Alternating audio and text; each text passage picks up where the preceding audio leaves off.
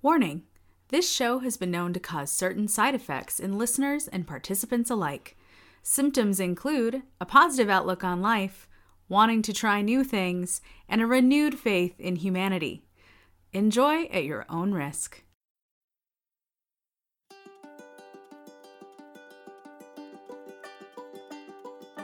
Hey there, and welcome to the I Like to Like Things podcast. I'm your host, Chris, and thanks for joining me. I don't think I have to tell you that the world can be a dark and scary place for us all, and I'm here to help you get through the miasma of that negativity one episode at a time. To accomplish this, I have a guest tell me about their favorite thing, and we get to share in their enthusiasm. The catch is, I'm not already a fan of their thing. However, if you didn't already know this, it's easy to like something new as long as you have an excited person explaining why it's great. And so, this podcast and all its potential positive feelings is born from that. So join me and my guest in beating back the darkness of this world by learning something new and enjoying the little things. And for today's episode, we have Vikram Baliga from the Planthropology podcast. Vikram, how's it going? Man, it's good. How are you today? I'm great. Your thing is actually fairly fortuitous. It's germane to my life coming up here, and I was really excited when you had signed on. But please tell everybody about the Planthropology podcast, besides the fact that it's like the best named show ever. Well, thanks for that. I mean, because I made it up, and so I appreciate the kind words about it. Thor said that all words are made up in Avengers Endgame, so who's going to argue with Thor, right? Well, I sure wouldn't. I sure wouldn't. So I'm actually I manage a horticultural garden, and I'm an instructor at Texas Tech University in Lubbock, Texas. And I started realizing that there were a lot of really smart people out there in this like plant and nature and climate and ecology world. And there's a lot of good shows out there talking about science and about the subject matter, but I really wanted to dive into the people themselves. And so Planthropology is kind of like it's like plants and anthropology. So I'm diving into this like human connection to the world around us, the natural world around us. And so I've interviewed everyone from soil scientists to water people to floral designers, and I've got some really cool guests coming up, and so it's been a lot of fun. It's been an adventure and a learning experience, but it has taught me a lot, and it's been great. Wow, you are absolutely right though that there are a lot of very smart people out there in plant sciences and things like that, but I've listened to your show, and you make it about the human in it. And it's not just about the science, it's about, and like you said, you put it perfectly, it's about the human connection to the sciences. I think you do a fantastic job. I think everyone really should check it out. Well, I appreciate that a lot. And that actually leads perfectly into your thing. And so Vikram, what is your thing? My thing is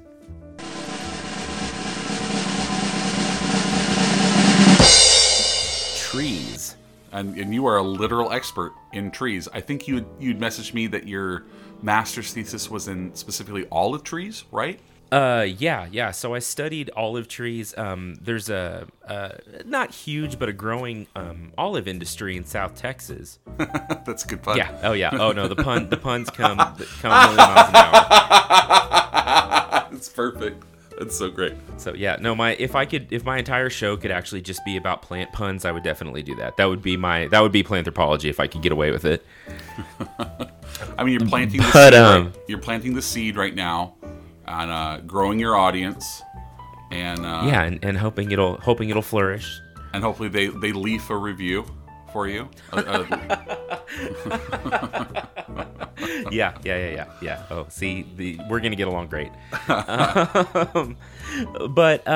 So there's a growing olive industry in South Texas, and so when I started my master's, it was like, what do you want to study? And I said, well, I don't know. I'm interested in this, and this. And my major advisor at the time was like, well, we have funding, olive project, and I said, yes, great, I want to study olives. That's perfect. And so I didn't know I cared about olive trees, and but it was fascinating, and we looked specifically at water use in olive trees and how, like, as a grower, wow, in this very dry climate in South Texas, like, how could they use less water in their crop and still make the same yield? And so how could they be more efficient with the limited water resources they have? That's so interesting. Where I live too, I live in Bakersfield, California, which is in northern Southern California, and we have a very similar climate to you. We're in an actual desert, but we also are very high. Our main export is agriculture. We do lots and lots and lots of food. And it's because of groundwater and things like that. So irrigation is like a huge part of my everyday life, being from where I am. And so I love knowing that you absolutely understand it at a much deeper level than me. Oh. But, you know, I think so. So olive trees, and so you're saying that you manage at the school. What is it that you manage? You said you managed. Right. So we have a teaching greenhouse where we teach a lot of our, like, introductory horticulture and entomology and floral design and all kinds of classes in our department. So I manage that, but we also have about 2.5 acres of horticultural garden, so kind of like a botanical garden around the facility. And so I oversee the greenhouses themselves, where we teach everyone from, you know, undergraduate non-majors to PhD students who are doing their own research and learning how to be real scientists. And so I kind of oversee things here, make sure the wheels keep spinning, so to speak, and that the plants get watered and the lights stay on and all of that. Gosh, and so like you just basically just get to watch things grow and teach people how to grow all day. That's got to be incredibly fulfilling. Am I right? Man, it's great. It's great. And you've listened to the show. I'm a big plant nerd, and I always have been since, my earliest memories were working with my grandfather in the backyard at about, 2-3 years old, and planting vegetables and picking amazing apples and all that stuff. And I've done a lot of things. I started in engineering, which lasted about a year, and realized I didn't like calculus, and that's a problem. It would be a problem.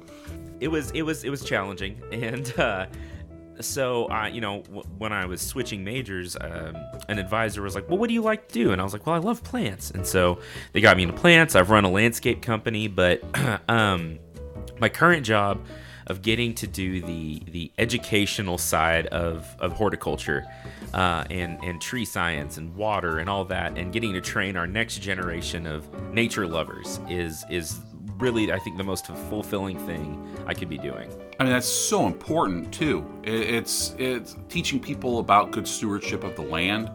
Wow, man, you're doing that's some good work.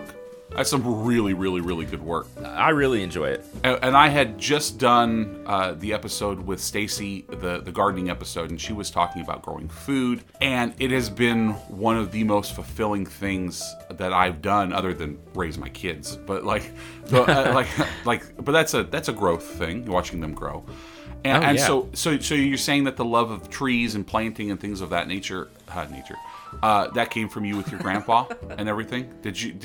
Would you plant trees too, or was it mainly vegetables? We did a little bit of everything. I remember we had this big apple tree in our backyard growing up. My mom and I lived with my grandparents till I was about 10, and we had this big apple tree in the backyard. And I remember building a tree house with my granddad. He was one of these guys. Or he's still with us, but he's in his late 80s. He's kind of lost a step or two. But growing up, he was always one of these guys that could build anything out of anything. Absolutely. Grandpas are the best. Man, and it may not have been pretty, but it worked, right? It was like life sometimes, I think. And so I got to watch this tree grow, and we built a ladder up it. We built a tree house, so we had this tree, we had a cherry tree, we'd always plant fruit trees and do all this stuff, and so he was a doctor actually for 45 years. Wow. It's actually got his medical license in India before he and my mom and the rest of the family immigrated in the 70s. But he has always loved nature and trees and plants, and I think that's definitely where my love for it came from. That's amazing. He obviously knew it was going to be important to pass that along as well. Grandpas can be amazing. Can I ask a question that I hope you know the answer to? What kind of apple tree was it? Do you remember specifically? I'm trying to remember. I want to say it wasn't like, that was a funny thing, is the apples were never really that good, but that didn't even matter. I think it was like a Macintosh or something. Okay. It was like a green apple that would like turn red 4 seconds before it fell off the tree. So you better be there to catch it, or, and then he liked to cook. So we'd make pies and we'd do all kinds of stuff. And so I think what I learned from that is that a tree can be so much, right? Oh, it can wow. be Yeah. a source of food. It can be a source of shade. We would watch birds build their nests, and I'm actually like almost getting emotional talking about this now. But like, I'm feeling it. I'm feeling it too. This is really getting to me. Yeah. And watch the squirrels play in it, and then it can be a place for adventure as we build tree houses. And one day we finally, this tree died. I think it got. So something you probably should know about Lubbock is we're like this. It's like the windiest place in the universe, and we get big windstorms and ice storms and stuff sometimes. And I remember one year I was probably maybe 12 years old, and this tree, like half of the tree blew down. Right, this big ice storm came through with big wind behind it, and it broke in half. And after all these years, we finally had to cut this tree down, and I remember being so sad about it. Yeah. Like being so, because it was absolutely. Yeah. It was such a big part of my life, and he was like, you know what, that's okay, we'll plant another one. And again, and it's funny because I'm talking about this and maybe realizing some of it almost for the first time, but that one tree taught me just so much about life that, like, yeah, things end, but then new things begin, and there's a lot that goes with it. There's a lot to unpack there, you know. I'm tearing up, bro. I really am. I'm tearing up. No, it's reminding me of it's making me think of like the book, The Giving Tree, in some aspects. Remember the Shel Silverstein book, and like the like nature of destruction, but then regrowth at the same time, and I mean, I'll never look at a tree again the same way now. I mean, we had an apple tree growing up in our backyard as well. That's like, I'm really forming a connection here with you. And it was a Granny Smith apple tree Mm-hmm. And so I can't really eat any other apples other than a Granny Smith apple tree. There's one called a Pink Lady that's here, and I think it's a cross between Granny Smith and something else. You could probably tell me if it is, but I don't. Yeah, something like that. Yeah. And so that's the only other one that I can really eat. But I can't even touch a Red Delicious. I can't even touch a Red Delicious because like it just tastes mealy to me, and I know that's like the quintessential apple. But for me, an apple is a Granny Smith apple, and that tree should not have bloomed where we were at. It was in like almost no dirt with no water, no anything. But every year we had Granny Smith apples, and my mom would make she would make little tiny apple pies, like empanadas basically is what they would look like, and they would be like the size of my palm as a kid. And it was just a wonderful moment every year when we got to pick the apples. So would you say, absolutely, this is gonna probably be a funny question, would you say apple trees are your favorite trees, or is it olive trees? Like, what's your favorite tree? I mean, that's a deep question right there. Oh, I have a favorite tree for sure. That's not even a hard question. And good. It's neither of those, actually. Yes. So there is a tree that grows in the mountains of northern Colorado into Montana. You'll find some in California even, called the bristlecone pine. Oh, they're gorgeous. And you may have heard of these. Yeah, they're gorgeous. Yeah, absolutely. And they're so interesting, right? So these are what we consider to be right now the oldest individual organisms on the planet. And the oldest one is a tree called Methuselah. And nobody knows where it, well, that's not true. People know where it is, but they don't publish where it is because they don't want people like, I'm going to go get a piece of bark, or I'm going to go, put my hands on it or carve my name in it. But this tree is over 5,000 years old. Okay, I've heard of this before. And is there another tree called like Hyperion that's similar? Like it's the tallest tree and no one, like only it's very secret? Or am I just making that up? Okay, cool. I've heard of this tree. Oh, no, you're right. You're right okay. for sure. And there's a lot of these like named specimen trees that, the Forest Service knows where they are and researchers know where they are, but they don't tell the public because you know how we are as people. We would want to go. We would destroy it, absolutely.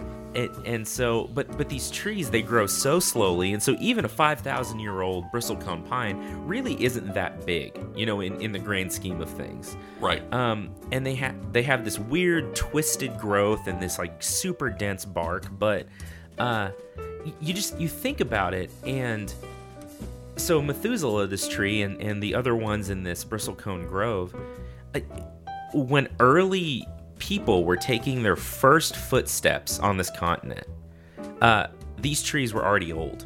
Yeah. Right? They have. You think of 5,000 years and what that means in human civilization, and it's almost like all of it, right? Like you look at recorded history. Recorded history, yeah, absolutely. Absolutely, yeah. Wow, yeah. And these trees were already there. We've seen them. We take a drive to Montana every summer, and we do sometimes cut through little bits of Colorado and little bits of Idaho, and of course we go through Northern California to get there. But we've seen them in Montana, and they look like something out of Lord of the Rings, and that's always what we see. And they're magnificent to look at because they look like something out of a fantasy novel. And they're amazing. They're like this living anachronism. They're literally like the ancients of our world, right? They're the things that, if a tree had memory, if a literal memory, like you can look at the rings of a tree and tell quite the story from it. But like if one of those trees could talk, just the things that they've seen come and go, and the evolution of this planet, and it would be quite the story to tell.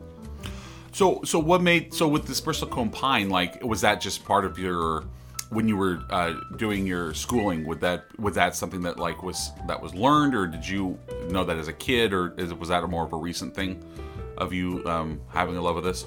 It's kind of funny. There's this musician named Trace Bundy.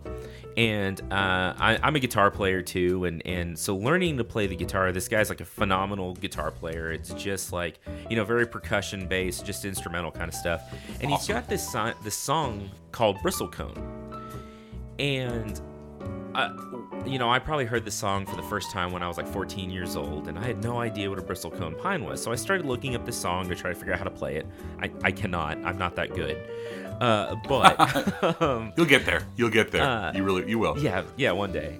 And so I started looking into this tree, and for whatever reason it's maybe because I love the song so much or what, but I had this like instant just fascination, and I just kind of fell in love with this plant. And this was years before I knew I was going to be nerdy plant guy that hosted a nerdy plant podcast, but just this instant connection with it. I don't know what it was, but I kind of, at 14 years old, got on the early days of the internet where everything was still dial up and all that. And right. I'm 36. How old are you? I'm 32. Yeah, so you get it. You know what the dial up, oh man, kids these days will never know the struggle. Yeah, you need like 9 floppy disks. For kids out there, a floppy disk is the save icon. Right. Yeah, why is that disc? That's so funny. I just looked up Bristlecone on Spotify. It is the second we get off for recording, I'm going to listen to it instantly because if it inspires that much love of something, it's fabulous. Vikram, you were laying down some emotional beats here, man. Like there's so much connecting to these things.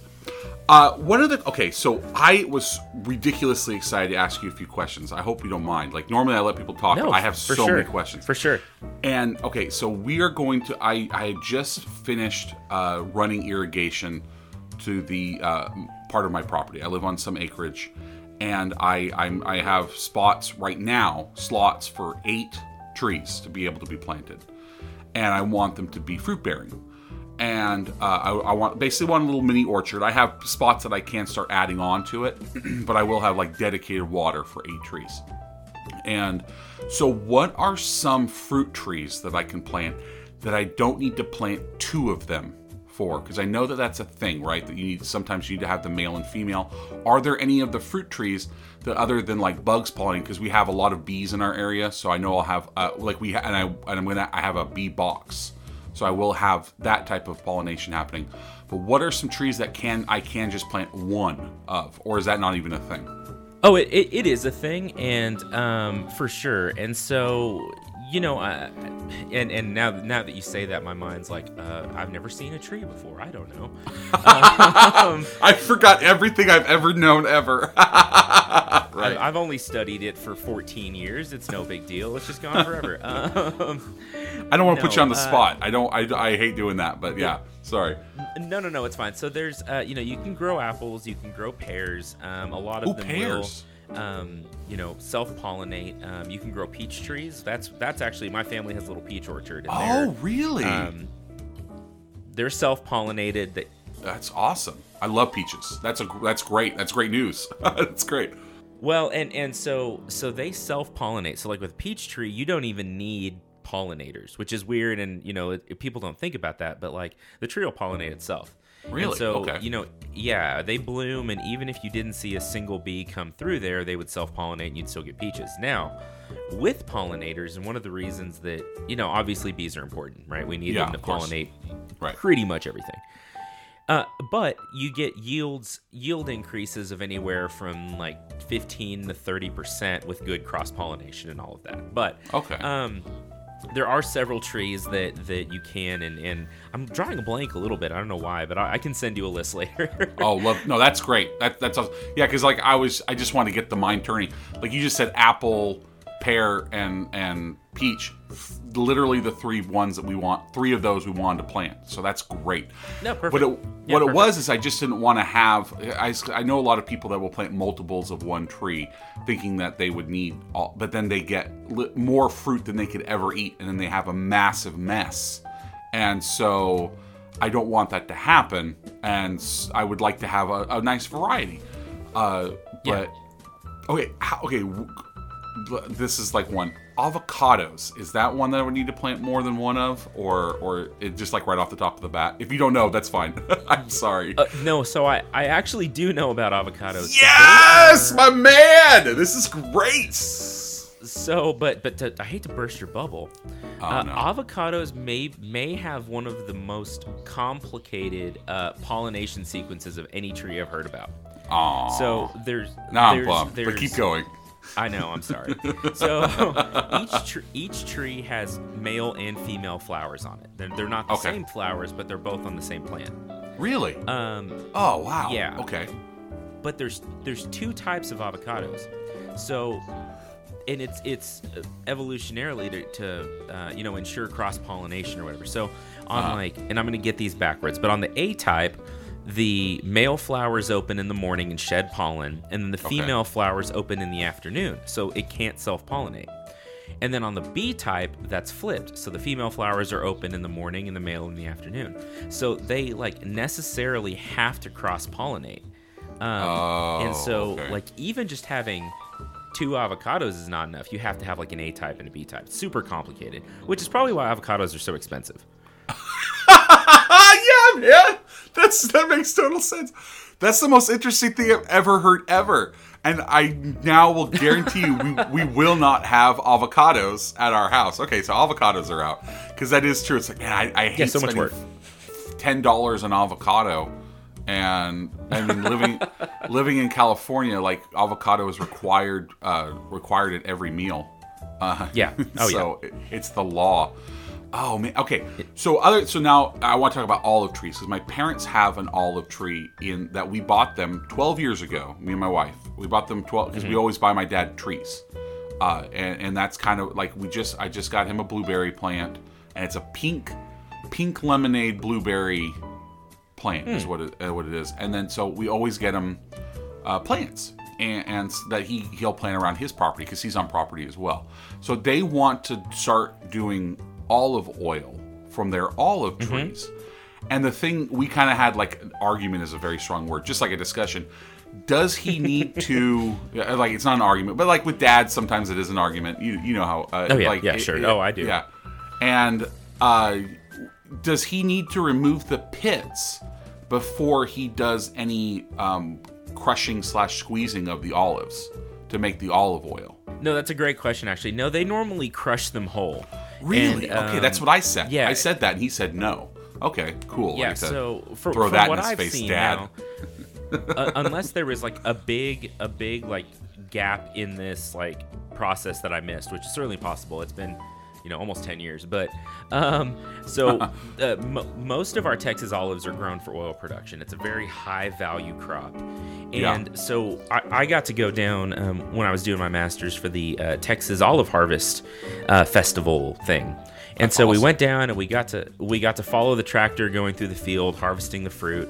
And then they pretty much take it straight back to the barn and run it through the crusher and the pasteurizer and all of that. And so, there's all these different like grades of olive oil. There's virgin, extra virgin, all of that. So that's really based on the amount of time from the time the olive is picked from the tree to the time it's crushed into oil. That's where the virgin and extra virgin and comes from? Like it's the olive storage time, the time between being picked and crushed is where you get. So if it's right off there, that's going to be the extra virgin and virgin olive oil. Is that what you're saying? Exactly. The faster it gets into the press, the better. I've always wondered that. The thing that's healthy in olive oil are these polyphenols. It's phenolic acid. They call it Olea europin or something like that. Okay. And as soon as it comes off the tree, it starts breaking down. Like as soon as it does, it starts oxidizing and breaking down just because of the biology of the olive. So the faster they get it into the press and get it pasteurized, the more of those polyphenols they can lock into the olive oil. And so that's why, like, extra virgin olive oil is considered really the healthiest olive oil because it's got all of these chemicals in it, these compounds in it that are good for you. Okay. Yeah, I've always wondered what my first thought was like when the oil it's separated in the vats and like the stuff that rose to the top. I don't know. I didn't know. Yeah. So now I do. And knowing is half the battle. Does anyone ever call you Professor Sprout from Harry Potter? Because that would be pretty awesome if they did. I don't know that I have ever been called Professor Sprout specifically, but when I teach, a lot of times my students will call my class herbology. Yes. And, yes. And, I haven't tried to talk them out of that yet. I'm definitely into it. I wouldn't. No, don't do that. That would be a bad thing. Yeah. Oh, yeah. We just came back from Wizarding World of Harry Potter, so it's like you go through the herbology department to get to one of the rides, and so that was just fresh. It's just fresh in my mind. Oh, I'm pretty jealous actually. So I actually just I do some woodworking on the side, but I was just at our local Comic-Con. We have an event called LubbockCon, and I set up a vendor booth and made like nerdy stuff.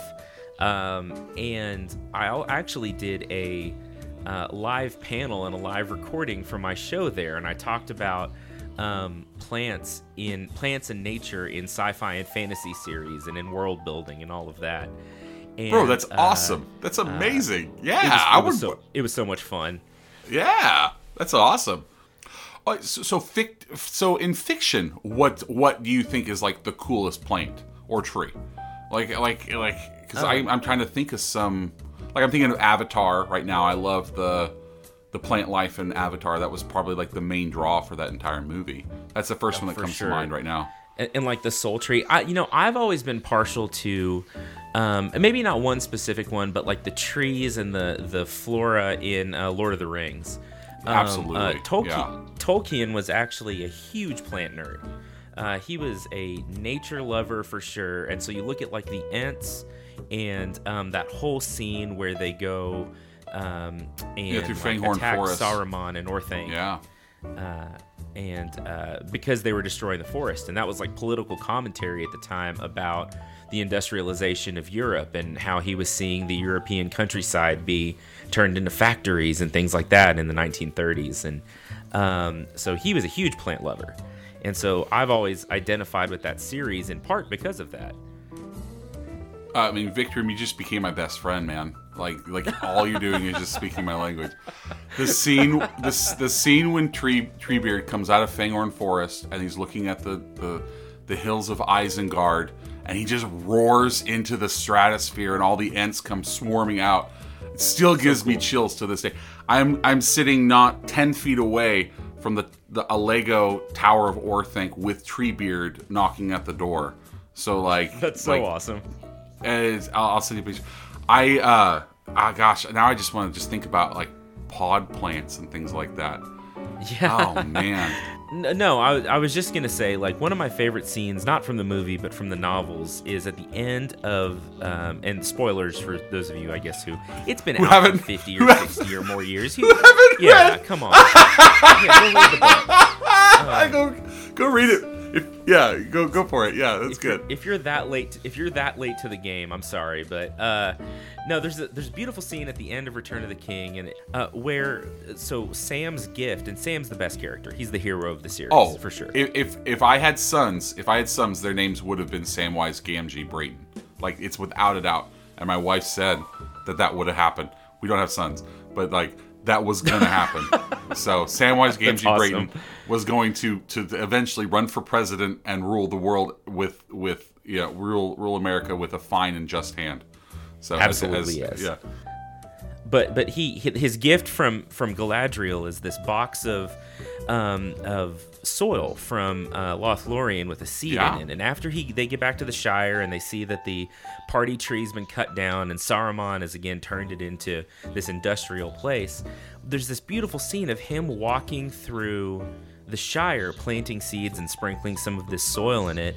And it's this perfect wrap up to this series of, which is very much about nature, of him repairing all the wrong that has been done. And that's kind of like the exclamation point at the end of it, where he replants this party tree and all these other things. And I don't know. I really get excited about all that.